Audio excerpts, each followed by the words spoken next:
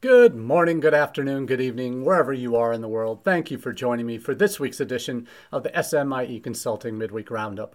I'm your host, Marty Bennett, and today on the Roundup, we're going to be covering 3 questions we've been hearing from international educators over the last few days.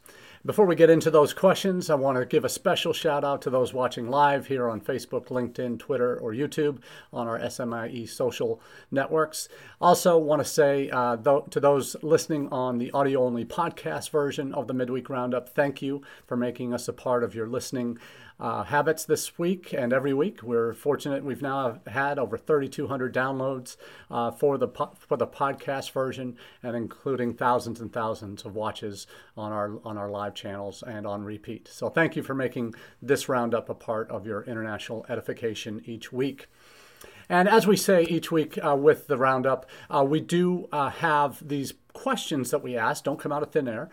They come from the news stories that are happening in international education over the last few days. And those are captured in our newsletter that comes out on Mondays called All the SMIE News Fit to Share. In case you're wondering, SMIE stands for Social Media and International Education. That's the name of the consulting business. So we started that back in 2014, the consulting business, to help provide colleagues in the field an opportunity to digest the news of the week through the newsletter and get our hot takes on the topics of the day that are driving our profession forward. But also here on the Roundup, we go a little bit more in depth into 3 of those themes that we see developing in the newsletters each week, and cover those a little bit more in depth and give us some perspective on where all of these kind of pieces fit together in a larger strategic sense for international education in the United States. The newsletters can be subscribed to in a couple different ways, either on our website, smieconsulting.org/subscribe. Scroll down a bit, hit the subscribe button, enter your details. You'll get the email version in your inbox every Monday morning at 9 a.m. Eastern. And then there's also our LinkedIn version. And between the two, we now have over 1,700 subscribers to the newsletter, all the SMIE News Fit to Share, that are folks in the profession that are getting it each week and digesting it in a manageable fashion. It's about a 5-minute read typically each week, between 20 and 30 stories on social media topics that impact our field, webinars, AI, different social platforms that are coming up. And then also the how stories in the United States, potential solutions, as well as a global roundup of how different countries are grappling with international education related news. So all that's in the newsletter, so please do subscribe if you're not already. The links to both of those will be in the chat below. So let's get right into the questions of the week. And today we start with a question that is on campus, frankly, one of the stickier wickets that you have to navigate through your conversations with senior leadership, certainly, and that's your budget, your international budget. And the question is really, how do you prioritize your international budget? And our friends at INTED, who have been doing incredible work in the marketing and consulting business for international education space for a number of years now, their team has been growing substantially over the last few years. They put out regular weekly blogs on different topics related to international ed. So there's a most recent one from last week covers budgeting framework for student enrollment projects. And they highlight in particular this go round, what specifically on budget and how you allocate funds in whatever budget you do have. And the guiding light for this article is the statement that your budget is an expression of your values. And I think there's a lot of truth in that, because where you spend your money is where you prioritize your efforts, right? In terms of what you, as a senior international leader or an international missions person that has control over budget, that's where you spend your resources on that which you think is most important. And like the Bible says, where your treasures are, that is where your heart is. And that's in terms of where your priorities are. And your budget is an expression of that. In terms of where you put your money is a reflection of what you think is most important. And this framework that we're talking about today, as it relates to prioritizing how you spend your resources, it's captured in the values piece is where I think we really need to focus our time, because we can get really caught up with a shiny new toy or new service provider that comes on the landscape that starts offering and making unrealistic promises for what they can deliver in terms of yield or in terms of students or in terms of value for money, ROI, all of that. That's what they have to do to get business, right? I've been on that side of the fence before, working for service providers, and that's the overpromise, underdeliver, unfortunately, is kind of the nature of the beast in our industry. That's how a lot of international ed tech firms kind of rise and fall very quickly, because they set the stall out very boldly in terms of what they think they can deliver on. They do that for their investors because, frankly, that's how they get the funding to do what they want to do. But more often than not, they fall short and end up having to contract or eliminate staff positions that they have filled in. But for institutions, we can often get distracted from the longer term goals, the bigger picture, the strategic vision either our institution has or your international unit has for what is really the driving force of what you do in terms of international enrollment, international education, and international admissions, whatever it might be. So the focus in terms of this is not on, when it comes to budget with this article, is focusing less on tactics and more on the strategic vision and how you allocate resources in that respect. They do spend a big piece of this article talking about Jill Blondin, a good friend who's at Virginia Commonwealth. She's the SIO there, IIE's Senior International Officer of the Year, as she just received that award at the AIEA conference last week. And she has a thriving team at VCU and a really robust campus buy-in for what they're doing with international education. And she has gained a reputation recently through strategic budget workshops that she does for international educators and senior leaders, along with her colleague Paulo Zagalamilo from Western Michigan University, and Annette Cummings also at Western Michigan. So they are doing a 2.0 budget workshop in later this year. They've got a white paper that's out. We'll feature in next week's newsletter. And the driving theme for their content related to international budgeting is align your budget with your strategy, not the other way around. A strategy with whatever budget you have. So what Jill boils it down to is how the international office can't be the be-all and end-all of dollars that are spent on things related to international on campus, because it's just there never is enough in an international office budget to do all the things you need to do. It's also a piece that speaks to what are the priorities at the institution? And this is something I can relate to very well as we're dealing with this right now at UNLV. We started an internationalization project in the summer of 2021 when a new president had started during the pandemic. He had come from Wayne State in Michigan, where it had a very good SIO there. And now Ahmad Ezzedine, previous SIO of the year last year from IIE, and he wanted to replicate a lot of the success that he had internationally. He went on a lot of trips and all of that fun stuff. But when he came to UNLV, he made the decision that we need to internationalize, because we hadn't done anything as an institution to support and generate a strategy that supported our students from the initial prospect stage through to becoming successful alumni.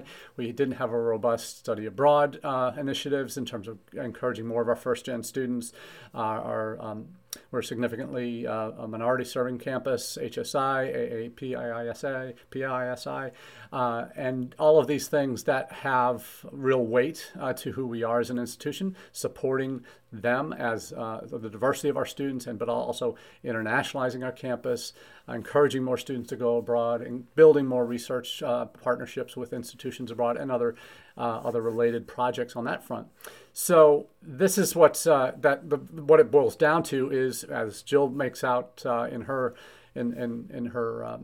way she talks about this, is that aligning budget with your strategy is what it really needs to be. And what it boils down to is should boil down to is that you are trying to create institutionally a student-first experience, right? Where everything an institution does, not just the international office, but everything the institution does, supports the student success model, where it's not just about getting them in the front door, making sure they get their classes and get where they need to be, find out where everything is, and get maybe retained for the second semester. It's a full life cycle experience, right, that you're trying to build. And that's what truly strategic approaches to international enrollment especially have a lot to do with student-first experience, where it's not just the international office that has that responsibility, it's every office on campus. Because yes, every campus has a multicultural center or a DEI office now, or a veterans office, or advising for first-gen students, or pre-med students. Everybody has slightly different needs, and international students are certainly no exception to that. And that every office that they interact with throughout their time on campus has to be aware of what those needs are, and that what restrictions they might have legally in terms of what they can and can't do in terms of employment and during their stay, in terms of what they can do at the end of their time as a student before they graduate, all the OPT implications in STEM and all of these other things. There are restrictions on what they can and can't do, and that's something that campus-wide needs to be prioritized to be truly student-centered or student-first experiences. And budget speaks a lot to how you are spending your money doing that. On the enrollment side, it's okay, don't just buy all the new toys because they think that's going to solve your problems in terms of enrollment. If it's a conversion issue, maybe it requires you to have more of your current students being engaged with your future students throughout their prospective student stage before they arrive on campus. It's spending the money on the services you need on the back end for once they get to campus. That really says a lot about where you are prioritizing the services you do provide in terms of orientation. Are you doing airport pickups? Are you making sure you have temporary housing for them? What are you doing about food before the university residence hall food cafeterias kick in for that? All of these things are where you're spending your money shows you where your priorities are. So great article from INTED that kind of covers that, and they have downloadable 3 essential budget questions, a framework for planning that you can download, and I'll drop that link to the article in the chat as well. So that's the first question of the day. Now the second is kind of a summary of what's happening with migration strategies and changes to government policies in 3 key markets, primarily Canada, Australia, and the UK. All 3 of them have had very significant changes to government policy as it affects new students coming into the country. You've seen in the UK with their dependent student study ban, where previously dependents of students in master's degree programs or even undergraduate programs could bring their family members with them if they had proved that they had the funding for them. That has gone away as of the end of December. So now only PhD students, doctoral students that are coming in can bring dependents with. So that has cut out in two of the UK's primary markets, India and Nigeria, where the majority of dependents that had been coming previously are now no longer able to. You're already starting to see a drop-off in numbers coming from those 2 countries for master's level study. So this is something that is quite significant and will have a long-term implication in terms of numbers coming to the UK, the damage done to the reputation of the UK as a destination. You still have significant housing issues in the UK as well, in terms of universities we talked about last week that were telling students if you don't have housing prearranged before you arrive, don't come, and even if you have your visa. So really challenging difficulties for students to overcome to even want to go to end up going to the UK. You have in Australia, you've seen issues now with the changes to the migration policies in terms of the vetting process for visas and who qualifies as a genuine student. That's a new thing that the Australian government has introduced, a genuine student test to weed out a lot of what they call 2-step migrants that come for either one of 2 ways. Either come for university courses and within a semester they decide, no, I'm going, even though I was admitted for a doctoral program, I want to come and do a vocational program that's shorter, much less expensive, and I'll be done in a year and a half, 2 years max, and be able to work right away. That's kind of that first step, and then the next step they're already trying to take advantage of is a two-step process so that they can become residents in Australia. We've seen, as a result, the much stricter vetting on the visa side. We've seen visa approval rates drop dramatically from what used to be used to be 90% or higher, down to 80% or lower, and that nets out to about 90,000 fewer international students they're expecting this year as a result.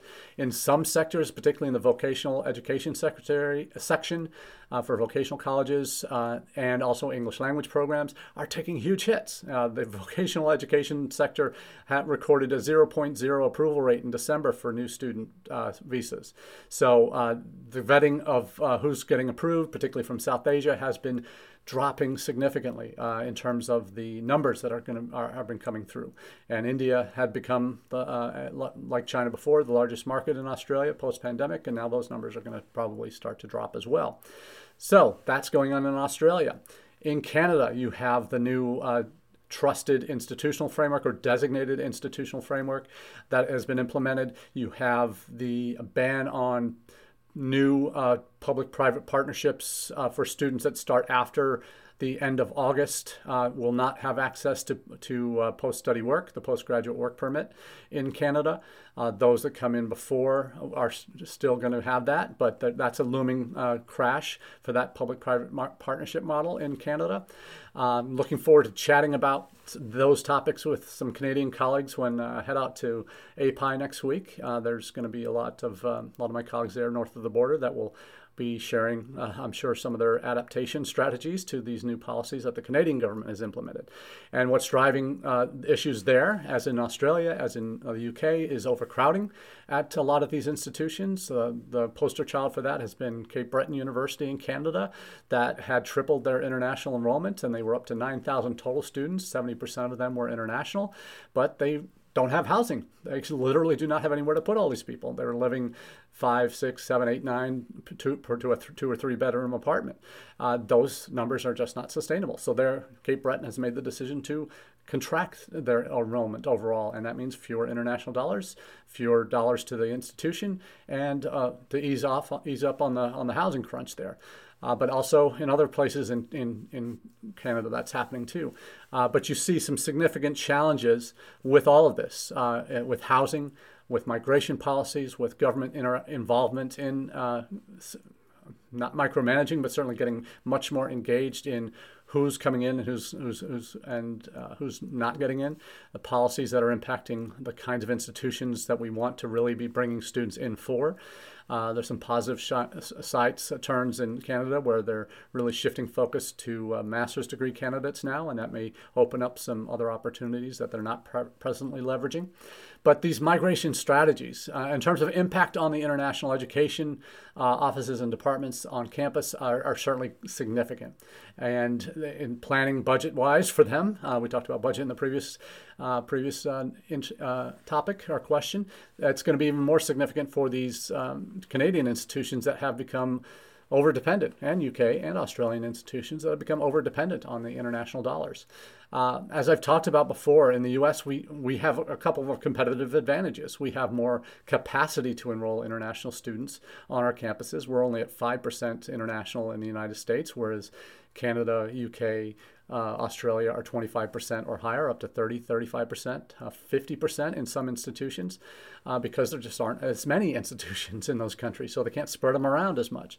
So there's some real significant bandwidth challenges in terms of capacity for these other countries, in terms of their institutions, in terms of their housing, for enrolling many more international students. And you're going to see in all three of those countries, I think, over the next year or so, the numbers start to decline. We already know that there's an imposed cap for the next 2 years in Canada on new international student study permits that will be issued.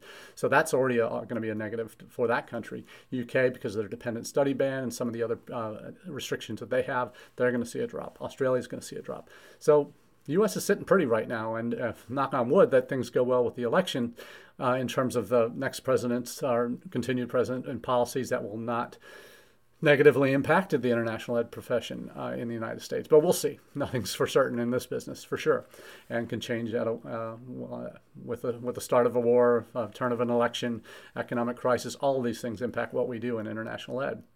But these migration strategies and the approaches Canada, UK, and Australia have taken are certainly going to be backfiring, may present or preserve some short-term political benefits in terms of we can show the public that our numbers are coming down, that there's less housing crunch, there's less strain on national health services and all of these other things. But in the long run, for international educators in those countries, there's some really tough times ahead. So my heart goes out to all of you who are going to be struggling with those issues. Now let's shift gears and talk about our last question of the day. A little bit of a depressing one, and it's one that is not a new question. It's been asked a lot, but it's certainly getting more attention in the media lately, and certainly in Africa it is, and certainly Western outlets are starting to pick up on it. And the question is, are African students being cast aside by Western nations? And I don't think, certainly on the international education level, we're not certainly casting them aside, because we see them as huge potential resources and benefits for our campus by bringing in students from Africa that have a very different perspective that helps educate our domestic students in new and unique ways that they might not be currently exposed to. That their stories are as valuable, if not more so, in terms of how they are, how they have been able to even get to the point where they can consider coming to the United States with the economic consequences in their and damage done through currency crisis and wars and famines and disease and all of these things that impact them, perhaps more so than other countries in the world. So when we talk about African students being cast aside, a lot of the evidence for that comes through frankly, the numbers that we see for visa denial rates that are, in many cases, 50% or less visa approvals for students coming from African nations to the United States, to Canada, to the UK, Australia, probably to the UK a little bit less, because Nigeria has been such a significant one, probably their third or fourth largest source market for students. But those numbers are going to be dropping. We've seen currency devaluations, particularly in Nigeria, taking a significant toll recently. But visas always seem to be the real crux of the problem for African students who are looking to study in the West. And because of issues in the past of fraudulent documents, of visa overstays, of students who come and disappear, who come and plead poverty after showing that they had $50,000 a year to spend on their education, all of those things are not unusual stories that we hear on campus. I worked at an institution, my first institution, that we required from certain West African nations, we required a full semester's tuition deposit before we would issue an I-20. I don't know if they still do that, but those are the kinds of restrictions. And that was done because we'd had so many students who had come previously who came without money, and then were those kind of poverty cases that we had to step in and support until they could either find funding through an assistantship at a graduate level, or get a scholarship to help cover their costs, or someone in the community that could house them. All these things that happen, not just for African students, but others as well, but seem to be fairly unique to that population. But the challenge we face in international ed as part of our the global south to global north challenge that we face is the brain drain that we've been accused of, taking the best and brightest from Africa and then coming to the U.S. or other countries and not leaving, talking about just the one-way traffic, really, in terms of relationships between institutions and how those need to be looked at. That's certainly something on my agenda for the next 3 or 4 years, is how do we develop truly reciprocal partnerships that have a two-way flow.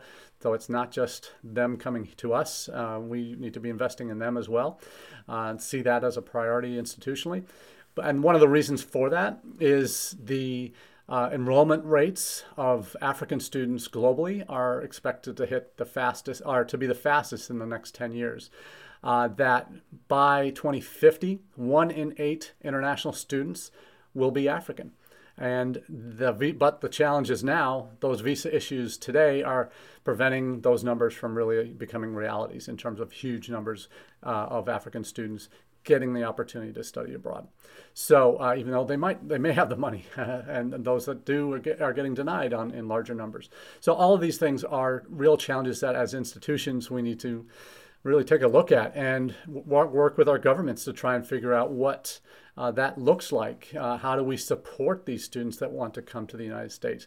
I've worked at institutions, and I've seen others do it as well, that will not accept applications from African applicants in Nigeria, Ghana, other West African nations, unless they've gone through Education USA, because they know that if they see an application coming from Education USA with a recommendation letter from the advisor there, that they are getting as good an advising experience and preparation for eventual visa success than the typical student that might be working through dodgy agents in that country. So there are things that we can be doing as institutions to really work in our system with partners in country that makes sense and that are above board and can be trusted and have track records of success. And that's really what you need to have. And you can't do that on an island. You can't just say, well, I'm not going to work with students from Africa or from these particular countries because they never pay their bills and they become indigent and then they have to leave.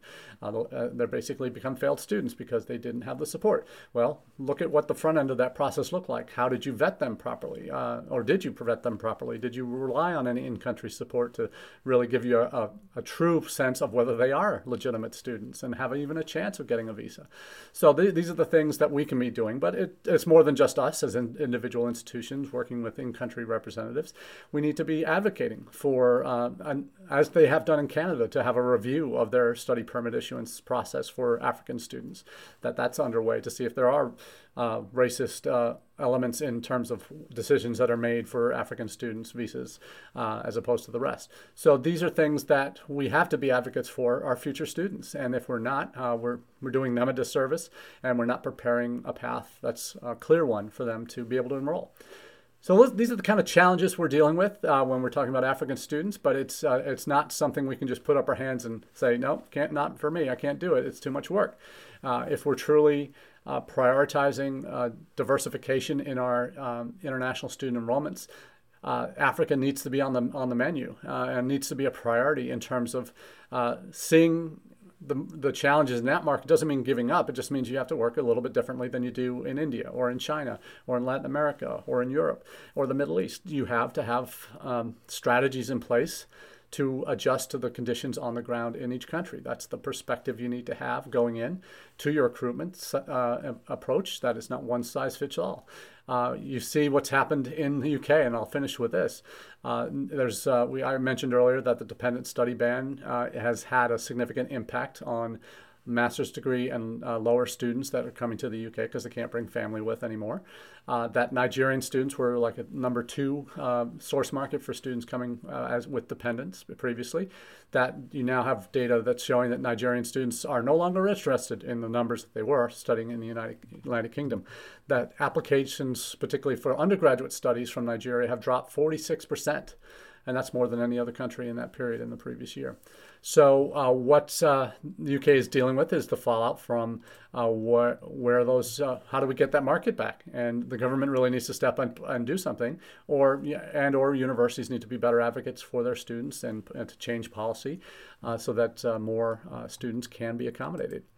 So these are the challenges we're dealing with this week and the questions we're asking about in international education. So we hope you found some nuggets in here that'll be useful for you as you take back to your institution. But we wish you the very best. And next week, just a quick heads up, we'll be live from the API exhibit hall where we'll be meeting as in my role at UNLV, University of Nevada, Las Vegas. We'll be meeting with prospective university partners in the region, in the Asia Pacific region for partnerships with our institution. I'll be one of 2 U.S. colleges at the Education USA Pavilion. Looking forward to connecting with future partners at that program. So looking forward to connecting with you next week live from the exhibit hall in Perth, Australia. So until then, have a great day, and we'll chat with you next week. Cheers.